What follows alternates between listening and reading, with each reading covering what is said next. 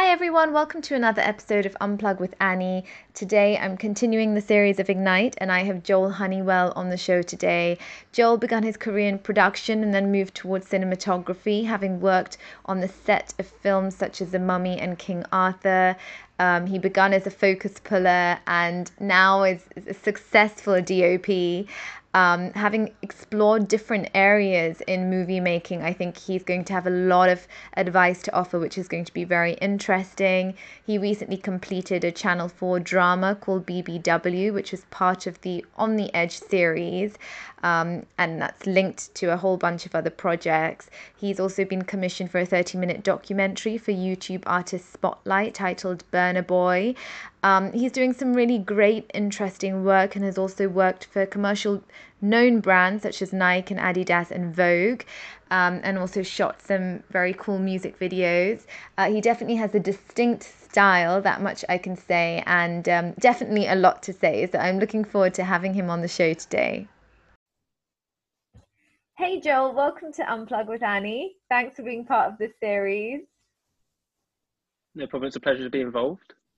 I know that the first question I usually ask on this series is when, that passion has kind of formed for what you do. And I know you started really young, and you had an interest in photography and filmmaking, but was there a specific moment for you where that moment where you realized it was cinematography and, working as a DOP is in being what you really wanted to do? Um, so I guess I should start from the beginning. So yeah, I had a passion in photography and filmmaking from a young age. It was basically influenced from my love for like old films and first it began with animation and then that led on to like me playing with old cameras and like disposable cameras, and like also my mum had her own little 35 point and shoot, and I would open the back and pull the film out and she's like, no, you've ruined it. But as I progressed and got older, my parents wanted me to do something in the field of like sciences and medical, and I kind of like did not want to fall down that path. I thought it was quite boring, and because I already had like it had been identified by my grandparents before that I had a very like artistic lean, that I should like cherish that and actually use that as like an advantage. So my learning kind of went one way, drawing, arts and photography. The other way was like sciences and blah blah blah, and all the boring stuff that came with it, for me anyway.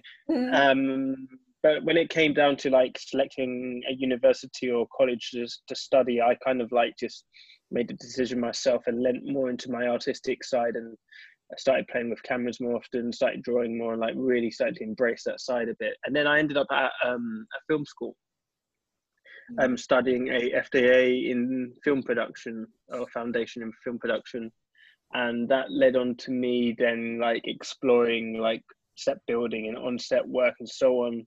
And jumping forward a bit, on a summer break, I got my first job on a film set, working in the art department, painting like flats and like scraping off old flats and helping to like construct a film set over in Wimbledon Studios for TV dramas. Um, it was all right for a few summer holidays, and that's how I ended up starting off in the art department. And then eventually I kind of realized that it's not actually the place I wanted to be. I wanted to be much more involved in the camera. So I would say like I realized that probably in like 2010, 2011 that I wanted to switch. Mm. Um, so then I started contacting camera teams that I encountered on these jobs when I saw them come in and out of set, when I was like working in the studios, like painting the floors white or green or whatever color it was, and like rebuilding the flats of the set walls. And basically, like I ended up getting stuck in with one or two teams, and it just then narrowed down to one team in particular that I preferred to keep working with because I felt I was learning most from them. Generally in the industry, a lot of assistants, when you start coming up, you work with multiple teams to learn as much as you can, but I kind of just stuck with one guy, and he brought me on a nice journey, and like that for me built my understanding of what I kind of want to do, because I got to see a lot of um, the big time DOPs and camera teams and so on that he was working with at the time, so I could train under. His name was Hopi DeMatteo. So I'm still in contact with him now. I work with him a lot, and I get to try and hire him occasionally as my focus puller for the jobs I do now. Just because like it's just nice to have the guy that I learned under to stick with me still now, because I feel comfortable with him, and there's a level of trust and friendship. Yeah. So I would say that's when I really decided that I knew what I wanted to be doing. From that point was then when I switched into camera department, started training. But even then, I still didn't know how long it would take for me to become the DOP. So that jump happened about 7 years later. Well, 6 or 7 years later, after I climbed the ranks of being trainee to on-set clapper loader to becoming the focus puller myself. And then I worked on several big films and TV shows and so on in all those grades. And then now, as a DP, it feels like starting again almost. So I'm doing music promos and shorts and commercials. And now I've only just started on the cusp of moving into long form. So I'm able to do my own features and TV drama. However, then the virus then took hold and scuppered my massive plans on world domination in the film industry. Yeah. And now it's all been delayed, and now it's much more become a battle of survival. So like I'm just taking jobs in order to survive right now. And that's the situation we are today. Yeah. But I mean, looking back, what does that feel like to you? Do you feel like, you know, to a certain degree when you're accelerating in this industry, it is sort of starting from scratch again? Because like you said, like you were at these different positions. Obviously, in order to like, you have this end goal, but every time, you know, you accelerate to a different position, it is starting from scratch within that position itself. Is that like a challenge for you, or is that off-putting, or are you motivated by that? I've always been a very competitive mind.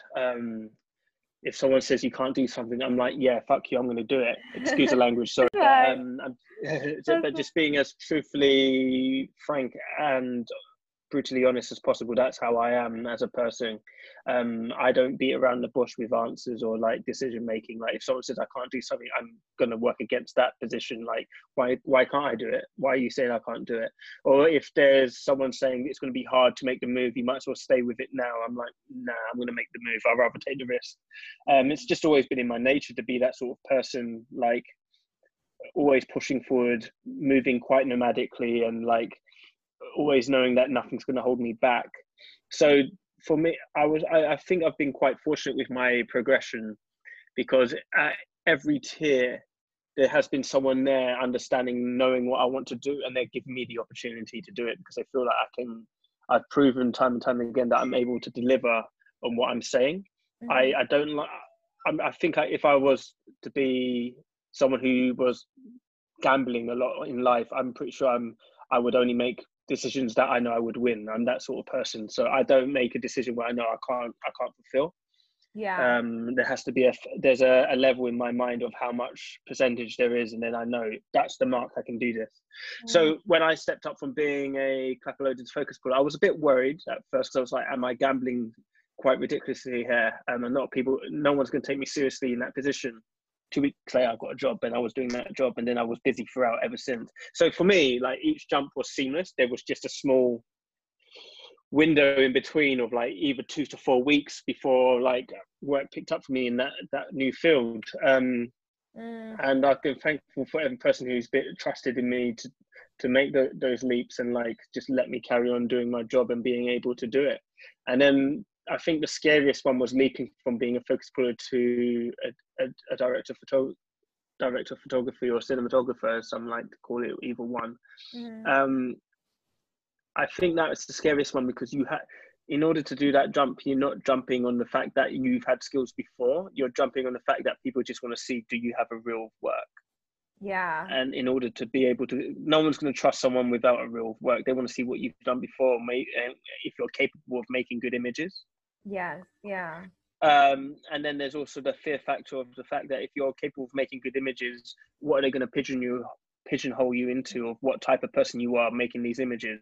So then your identity becomes intrinsically linked to your eye. So that was one of the thought processes in me at the time when I made that leap, was how do I separate from being a pigeonhole and actually becoming a successful DOP and being able to successfully complete stuff whichever direction I move in. So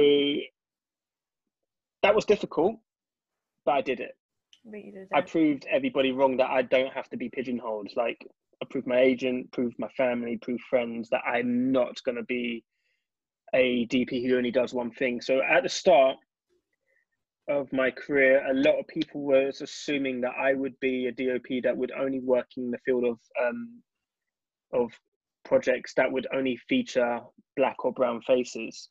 And because in the United Kingdom there's not many DOPs that of my ethnicity available. Like, I would say there's like 4 to 6. There may be a few more now that were working to a level in this field, as opposing to like the 1,000 other DOPs who are like, you know, Caucasian. I would already be pigeonholed from the get-go because people knew what I looked like, that, oh yeah, he would shoot this, and I would receive several treatments about, oh, we want to shoot this black family, or it's about this black boy, or it's about this black kid, or, you know, it's about someone giving birth to a black baby, or, you know. So did you think that was because of you and the work that you'd already done, or how you present yourself in alignment with like your identity, or do you think it was just a generalization from other people? I think people act and move on what they see. So if they feel like, oh, this project features a lot of black people, they immediately see we need to get a black DP involved, whether the director is white, Asian, or whatever. That's how production companies like to think. And not everyone thinks like that. I'm not generalizing everybody, but I'm just saying, like, as an overall consensus, a lot of production companies do that. Yeah. So then you become a small pool or handful of people that gets put forward in front of the director, and they go, these are the people we think you should work with for this project, unless the director is firm enough to pick a DP that they want themselves on the project, or if a musician or like the label or whoever makes a slide jump in there and say, no, you have to get someone of this like background involved. And I think it's very small-minded and very, like, you know, upsetting in the sense of people only see you for a project based on like your appearance. So I wanted to break that mold. So I then started I did a few of the jobs because obviously I needed to build a reel. Before that, I had my own reel of work. I shot a band called House, and the track was called Gave You All, and it was a multicultural band of white and black people involved. So I was like, this is how I'm going to level the playing field. I'm just going to show that there's a diverse range of skin tones there. I'm going to shoot it black and white film to make sure that we're taking the attention away from the diversity of the skins. It's much more about the space and the setting and how we portray the characters performing. I liked the video. I shot it.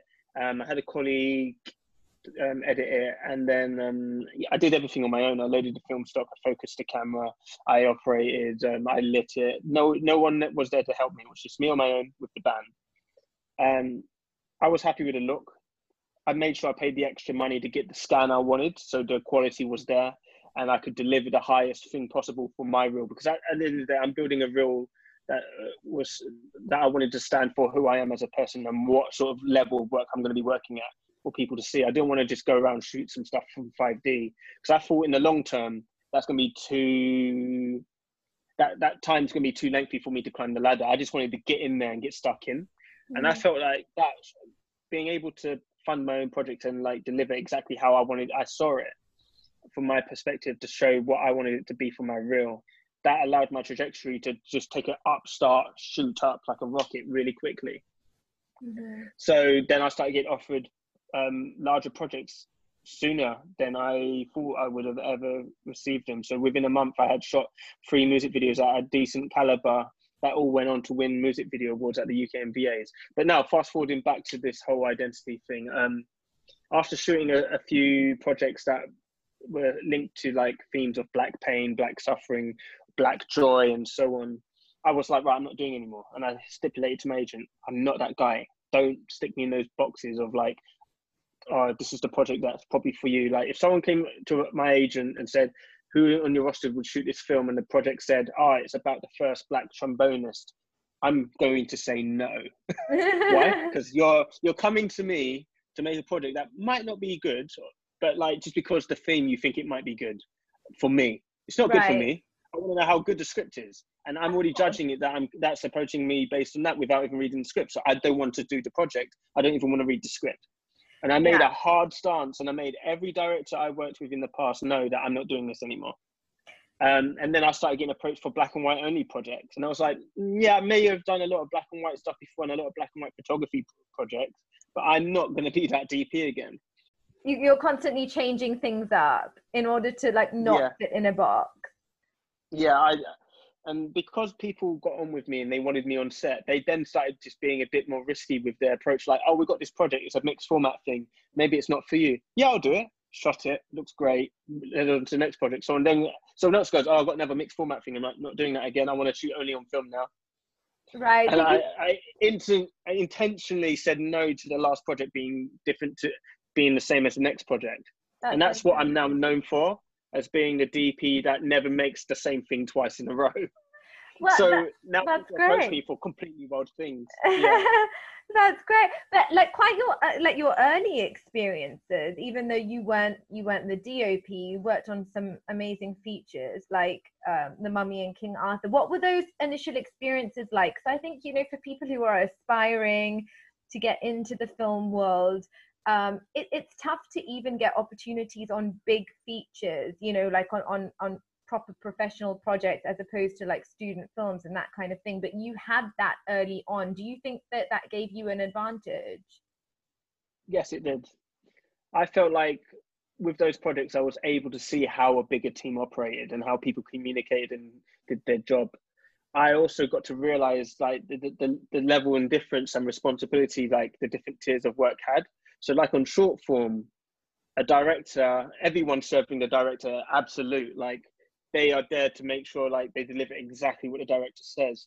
But on long form, the responsibility levels are different. Like, yeah, sure, you're serving the director's vision and you've had the conversations at the start, but down on the end of the day, like the shot list that you're given, sometimes you're not even working to a shot list, you're working to just pages, and you're expected as a DP to light a set, frame it up and deliver a look from you based on what you've pitched to them as what you think the script requires.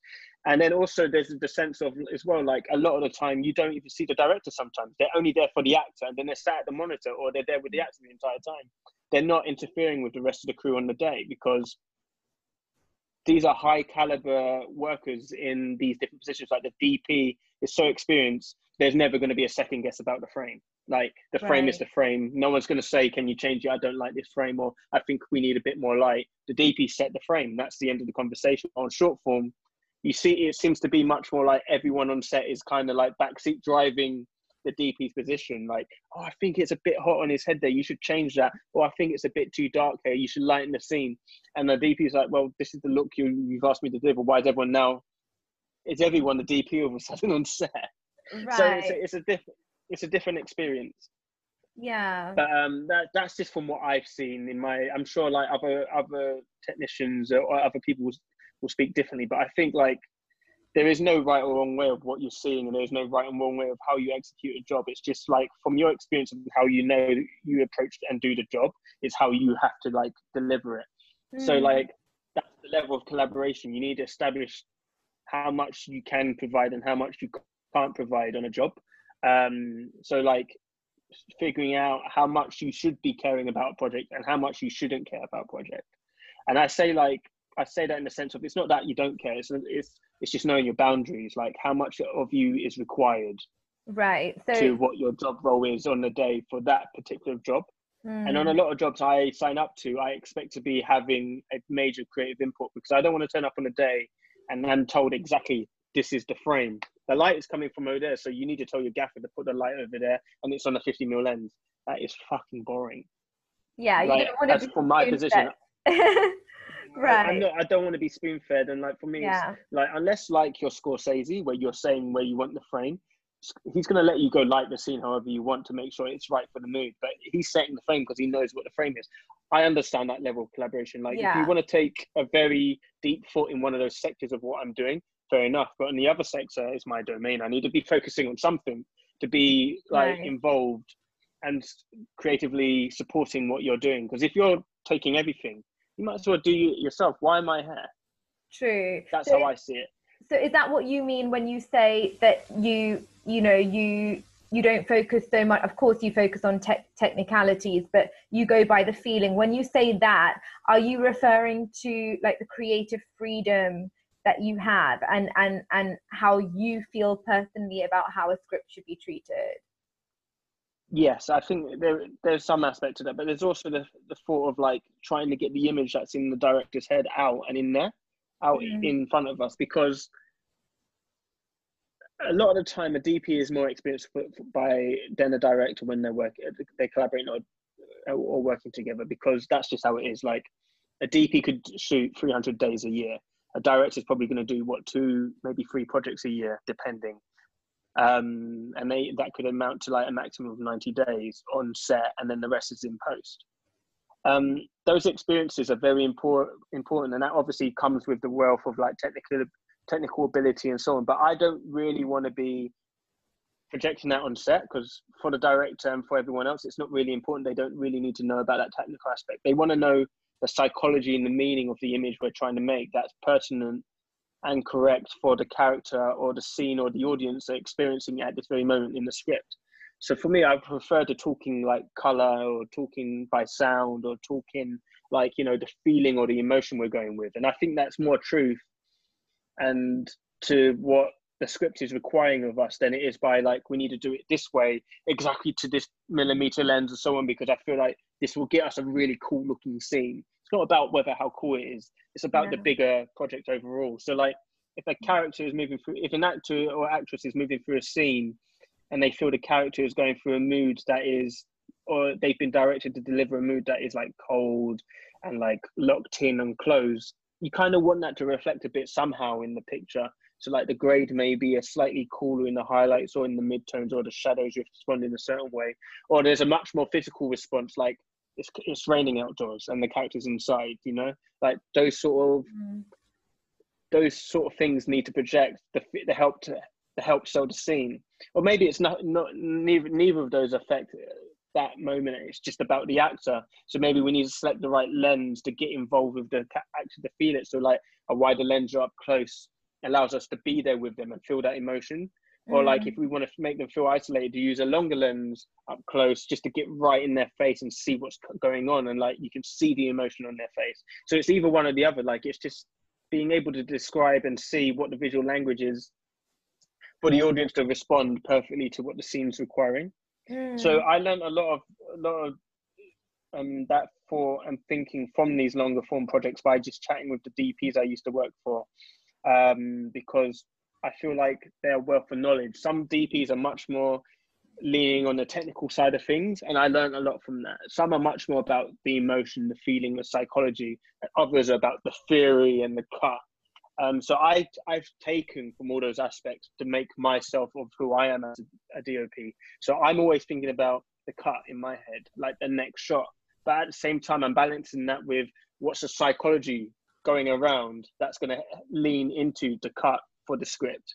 And then the technical just comes as like second wind, like riding a bike. I just execute because I'm thinking about these other aspects that help bring this well-rounded, well together, along with the art department, along with the hair and makeup, along with the cast, along with the director's vision to make something work.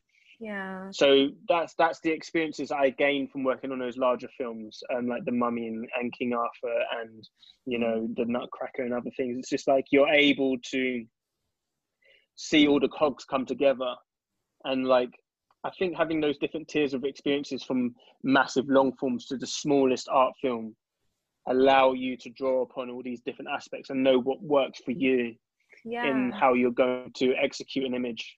Yeah, for sure. And what is success to you? Because I think in this industry, it's really, like people see overnight successes all the time, which aren't really overnight successes. People have been working behind the scenes for ages and ages. It's just that they're not publicly known, you know what I mean? And you have like working actors who are in and out of jobs constantly, but they never really make that big of a name for you to know about them and who they are.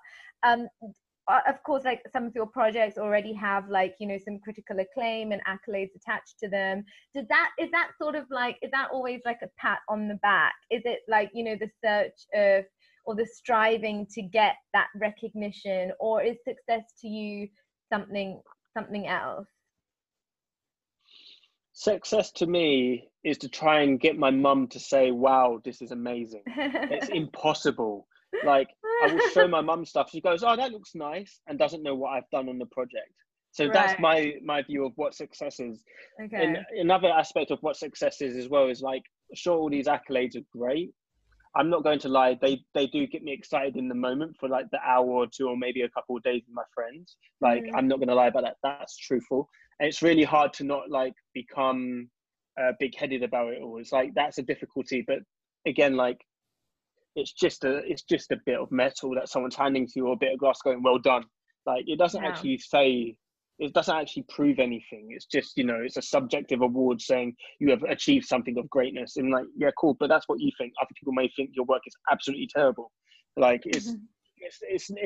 that's not a measure of success. It's just purely an ego rub by some industry professionals for you. Yeah. But what I see, what success actually is being able to complete a job, take home a wage slip, and put food on your table, doing the thing you love. That's success. Yeah. It's success that you've done one job and you're able to do that. To be doing that repeatedly is successful. Well done. But like, to be publicly known, I don't think you need to be publicly known to be successful. So when people say, "Oh, you're a successful DP," for me, visually, I don't see it, but I probably am, because I'm frequently working, and that's Mm. good for me in my aspect, and that's an achievement to myself to be able to survive and do this job repeatedly. I must be doing something right if I'm still busy. That's how I see it. So Yeah. I just crack on. Yeah. Um, Is yeah, direction something that you would be inclined towards? I've attempted to direct stuff before. I feel like it is a part of the journey, and it could be one day the next step. The next step, or it might not be the next step. I have thought about it Mhm. repeatedly, but I feel like that's still a long way off. I feel like Yeah. every single filmmaker, actor, or whoever. In fact, when I say that, I don't mean to separate it, because we're all filmmakers if we work in a film project. Like, Yeah. no matter the position you are, whether in front or behind, I feel like every single individual has a story to be told, or Mhm. has a story somewhere that there's sat in their mind that they want to tell, but they just can't do it, or maybe they just are not brave enough to do it. And I feel like anyone can be a director. And people who say you can't, not anyone can be a director, it's a fallacy, because they're just saying it to defend themselves, or like, you know, protect their job, or their fear of like someone being better than them. It's not about that. I feel like anyone can tell a story and return to their old role one day, whether they want choose to or not, because like, we're all storytellers. That's why we got into filmmaking in the first place. It's not because we got into filmmaking, oh, I have an innate love for like makeup. No, you're doing that job because you're good at it and you love it. Yeah. Yes. But Yeah. you originally thought about filmmaking because you had a story to tell. Everybody did. Like, we idolized people in those roles, and we were like, I want to be a person doing this role one day. I want to be a superhero. I want to be a romantic. I want to be this, because we all have a story in there that we were trying to project. And maybe Right. whether or not we're living it now or not is just a small bit part. But yeah, maybe one day, like 10 years time, I might direct something, thinking about it. Yeah.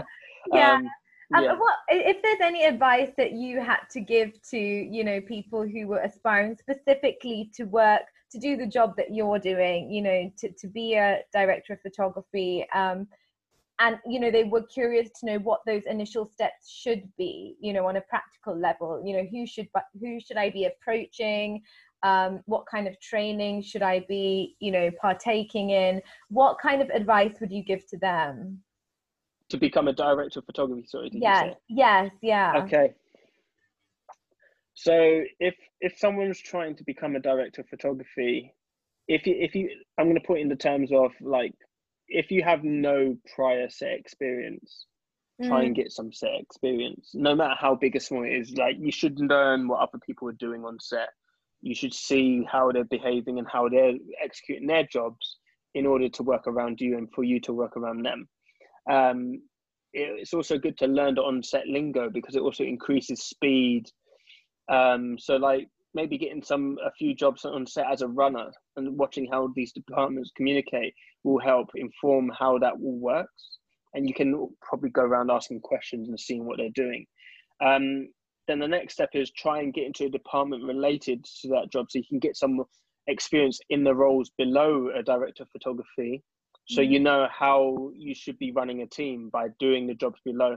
And you could you don't have to be a focus puller to become a director of photography. You don't need to do the full tier jump, but maybe getting on set as a camera trainee is enough to learn what people in your department, in your future department, are going to be doing for you, so that when you're leading, you know what's required from you for them, or from them for you. Yeah. At the end of the day, like, your team is serving you for you to serve the director and the rest of the production. So like, if you're jumping head deep straight away into a director of photography and you don't know how to communicate with your team, they're not going to support you in any way. They're just going to mutiny, because like, you need to know when to explain to a focus puller where you need the focus to be in the scene. You need to be able to inform them what lenses you're using and what focal length you require. You need to have some sort of grasp of the camera you're using and how it behaves. You need to understand that your loader is taking notes for all your scenes and what information you need to give them, so that if you have to pick up a scene, you can repeat the process exactly and match shots and so on. Like, everyone working for you has a job to do that's to help you do your job better. So like, I would say some on-set experience learning what these roles are doing will help you. And now the image making side of things, to become a director of photography, practice stills photography. That's a big part of it, because they go hand in hand, motion and stills. Like, knowing how to develop or make or shoot or capture an image, like composition, practice it every day. Learn what lighting is doing. Learn about what the subject in front of the camera is doing. Learn about the human body. Knowing the tolls of what the human body can go through also adds to the whole image making process. So like, handheld work, that's going to have a toll on your body physically. Like, it's going to affect your spine, your muscular activity. The type of food you're eating is also going to respond to how you're going to be performing on the day. So don't eat stodgy foods and stuff like that. Health and safety, like exercise, are key to like keeping up your stamina and strength to be able to hold whether a heavy camera or a low weight camera for a period of time, or how it's going to behave in your hands. Learning the human body in the aspect of like knowing what the actor does in front of you. So like, knowing when someone's going to move, knowing when like someone stands up, sometimes they lean back or they lean forward before they stand up. They don't just immediately rise. So you need to be ready to dip the camera and then come up with them, you know? Like, knowing how to keep the camera stable when you're following an actor, so moving in step with them. So if they're walking with their right foot first, you walk with your right foot first, so the camera and their step matches. So the camera is keeping them locked and not going the wrong direction and stuff. Like, learning blocking. There's a lot of factors to it. It's like, I would say, get a book, like the American Cinematographer's Manual. There's a lot of information on the technical side of cameras and lenses there. And there's also a lot of information on filters and lighting and other set stuff that's pertinent to what you're doing as your job. It also touches a bit on some of like, you know, the psychological bit and the things you should be doing and so on, like, and some set etiquettes. Then there's other books as well that focus much more on scripting, writing, breakdowns and so on. But I think the biggest thing is just having a conversation with other DOPs. Yeah. Like, talking to them about what do they do, how would you challenge this situation. Like, some DOPs love to share information and love having those conversations because it's their passion. There's other DOPs who don't like to do it because, you know, they're competitive, but that's just how it is. It's just ask questions, go to talks. But in regards to training, just basically practice as much as you can. Get into contact a camera rental house and ask them, like, can you come in and like learn have a look at a new camera system and practice on it and have a play under their supervision, so they show you how it works. Maybe like call up a lighting company and say, can I borrow a few lights to do a test at this camera rental, pay a small fee and they'll transport it over for you. Maybe the camera rental might have some lights in there for you to learn how they behave. You know, that just practice.